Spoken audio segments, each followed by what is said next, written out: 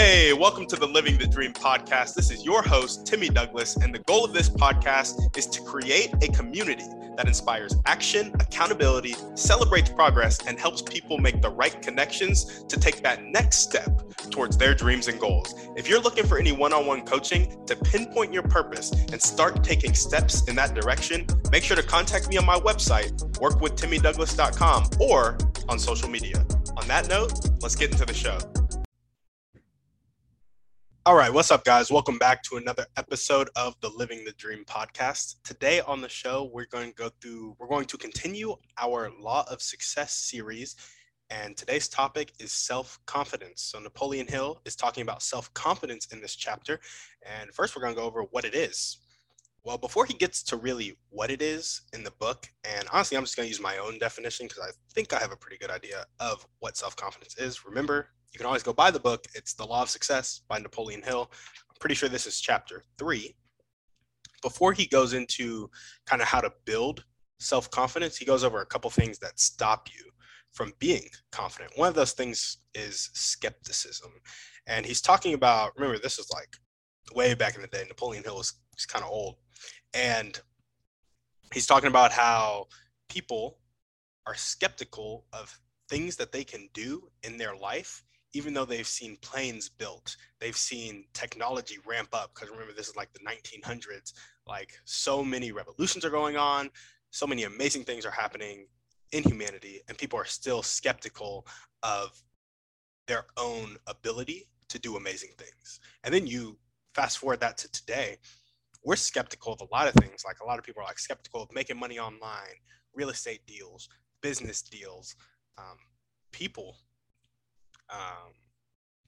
intent to help. Like we're skeptical of so many things, and he's saying that's one of the things that will leave you miserable in life. If you stay skeptical, you'll stay closed-minded. If you stay closed-minded, you'll never be able to catch opportunities as they pass you. So open your minds, guys. But after he goes through skepticism, he goes through the 6 basic fears, which can keep a person trapped in their own insecurity.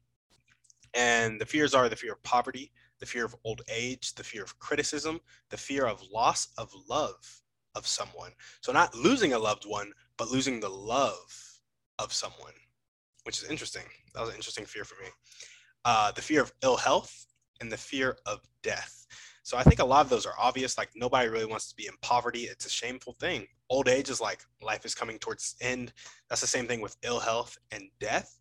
Now, the fear of criticism and the fear of loss of love of someone, I feel like kind of go hand in hand, because if we don't feel secure in our relationship with a person, it's very easy to take their criticism, or secure in ourselves, our relationship with ourselves.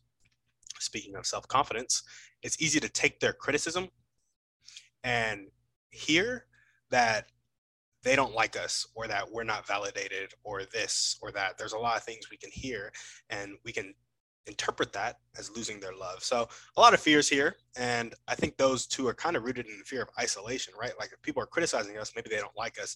If we lose their love, maybe they don't like us, and if they don't like us, we'll be isolated. And that's one of the things that you can go back through humanity. Like people would isolate, like that would be a very severe punishment, like just isolating somebody, like casting them out, sending them into the wild, or whatever it may be. So he went through skepticism. He went through the 6 basic fears, and then he went through your physical and social heredity. Now, this is kind of like the nature versus nurture argument in psychology. The physical heredity is like, kind of what you were born with, but it's not just genes. It's like our genes tell a story. And this kind of gets into the thing of generational curses, is kind of a buzzword. It goes around a lot, and you're kind of born into these circumstances, but it's literally like in your blood. Like, some people have a more addictive gene.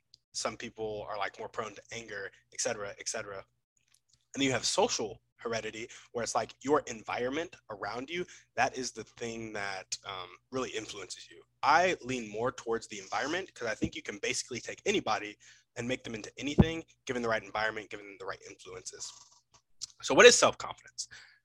Those are kind of things that will hinder you or build you towards self-confidence, but I think self-confidence is ultimately that relationship with ourselves.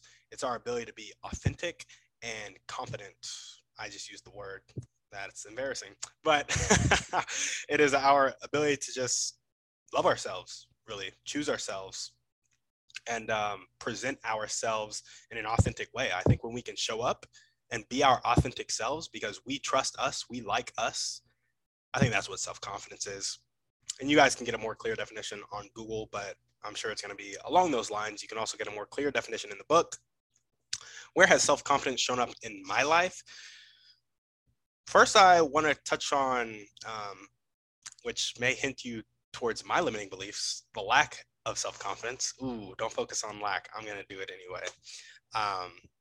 Because I beat myself up about it. And I'm being honest because I see a lot of lack of self-confidence when I'm doing real estate, when I'm doing any entrepreneurial things, when it comes to raising capital, the size of the deal I go after, like I'm going after small deals because I don't think I can do this. I don't think I can do that. Why don't I think I can do those things? Like, who told me that I can't do those things? And why do I have that relationship with myself? Like, knowing that Jeff Bezos, who was flipping hamburgers at 23, 22, 24, however old he was, is now like second, third richest person in the world.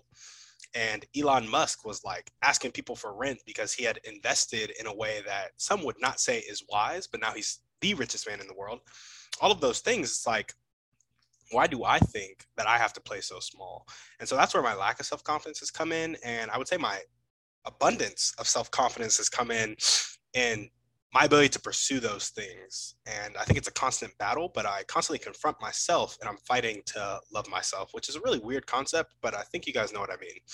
And it's also shown up in sales. You know, I'm pretty good at sales, pretty good at persuading people, convincing people, but really my self-confidence appears the most when I'm trying to sell somebody on themselves. So when I see that somebody does not like themselves, or I see that somebody is lacking in that self-confidence, I go hard for that person. Like, I will go to the ends of the earth and I will be the most confident person ever because I know that pain, right? I know the pain of lack of self-confidence and I don't want anybody to experience that pain.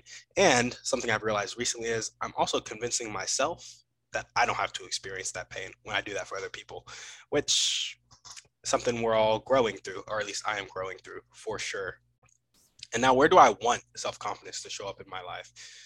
Definitely in the skills I develop. So, you know, raising and multiplying capital, capturing and multiplying attention for the podcast, intimacy with myself. Like, I want that to be a skill. Like, I can be intimate with myself. I can be authentic with myself and I can accept myself.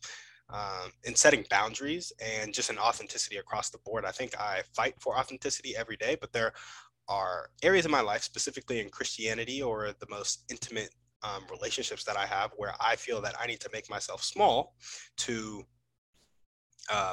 appease other people's feelings. And I really dislike people pleasing, but I still do it.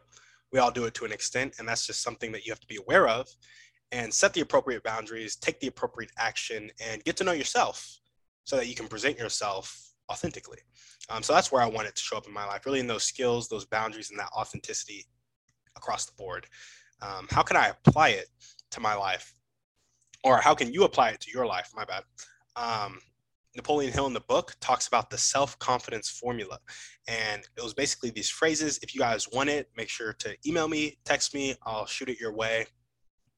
You can also go buy the book. I suggest you buy the book, The Law of Success by Napoleon Hill. And he goes through the formula for you. I also think you can add to that formula if you want to add some things or you want to tweak it a little bit, just make it your own and then use the principle of auto-suggestion to literally change your beliefs. And that means simply repeating it to yourself over and over and over, and not just words, but actions, people you hang around, your environment, and how you kind of live your whole life. Like, repeat the self-confidence formula to yourself, your abundant beliefs to yourself in everything that you do. And speaking of, the next way you can do it is form habits. So form a habit based on the self-confidence formula. So maybe you're lacking in confidence and you don't like meeting new people. Form a habit of meeting new people. And you'll continually tell yourself and you'll continually believe you're becoming a person who simply meets new people. And the third thing that I think we can all do to apply this to our life is identify our limiting beliefs / our fears. You know, some of our fears of poverty, old age, criticism, loss of love, ill health, and death. Identify where you are acting based off of those fears and replace them with abundant beliefs and actions, which this is a hard one. especially because we're all working jobs because we don't believe we have enough money. And this can be really contradictory because we're like, we need to pay the bills. And I'm not going to lie, I'm still working a W-2. I'm right there with you guys, but it's like, what abundant actions are you taking? Where are you acting and believing abundantly? It's not bad to have a W-2. What's bad is to have a W-2 and then think that's it. Like, that's all I can do. No, you have unique gifts that you need to show the world, and you need to receive something for those gifts so that you can continue to give them on a very large scale.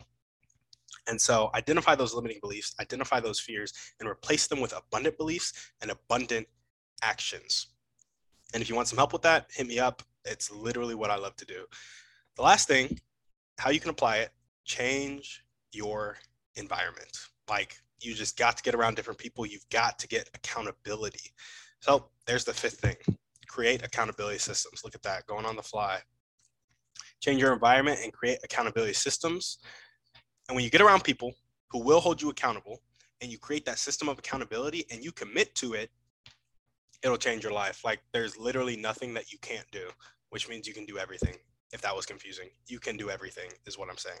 And so, yep, those are things you can do. Use that self-confidence formula and the principle of auto-suggestion. Repeat stuff to yourself in your actions, in your words, in the people you're around, in your environment. Form those habits. Identify where you're acting off of fear or acting off of limits, and replace them with abundance, abundant beliefs, abundant actions. Change your environment and create that accountability system. Thank you guys for watching the show. As we always ask, send this podcast to 1 to 3 people you know need to hear this message. Shoot us a 5-star review on iTunes, and we're out.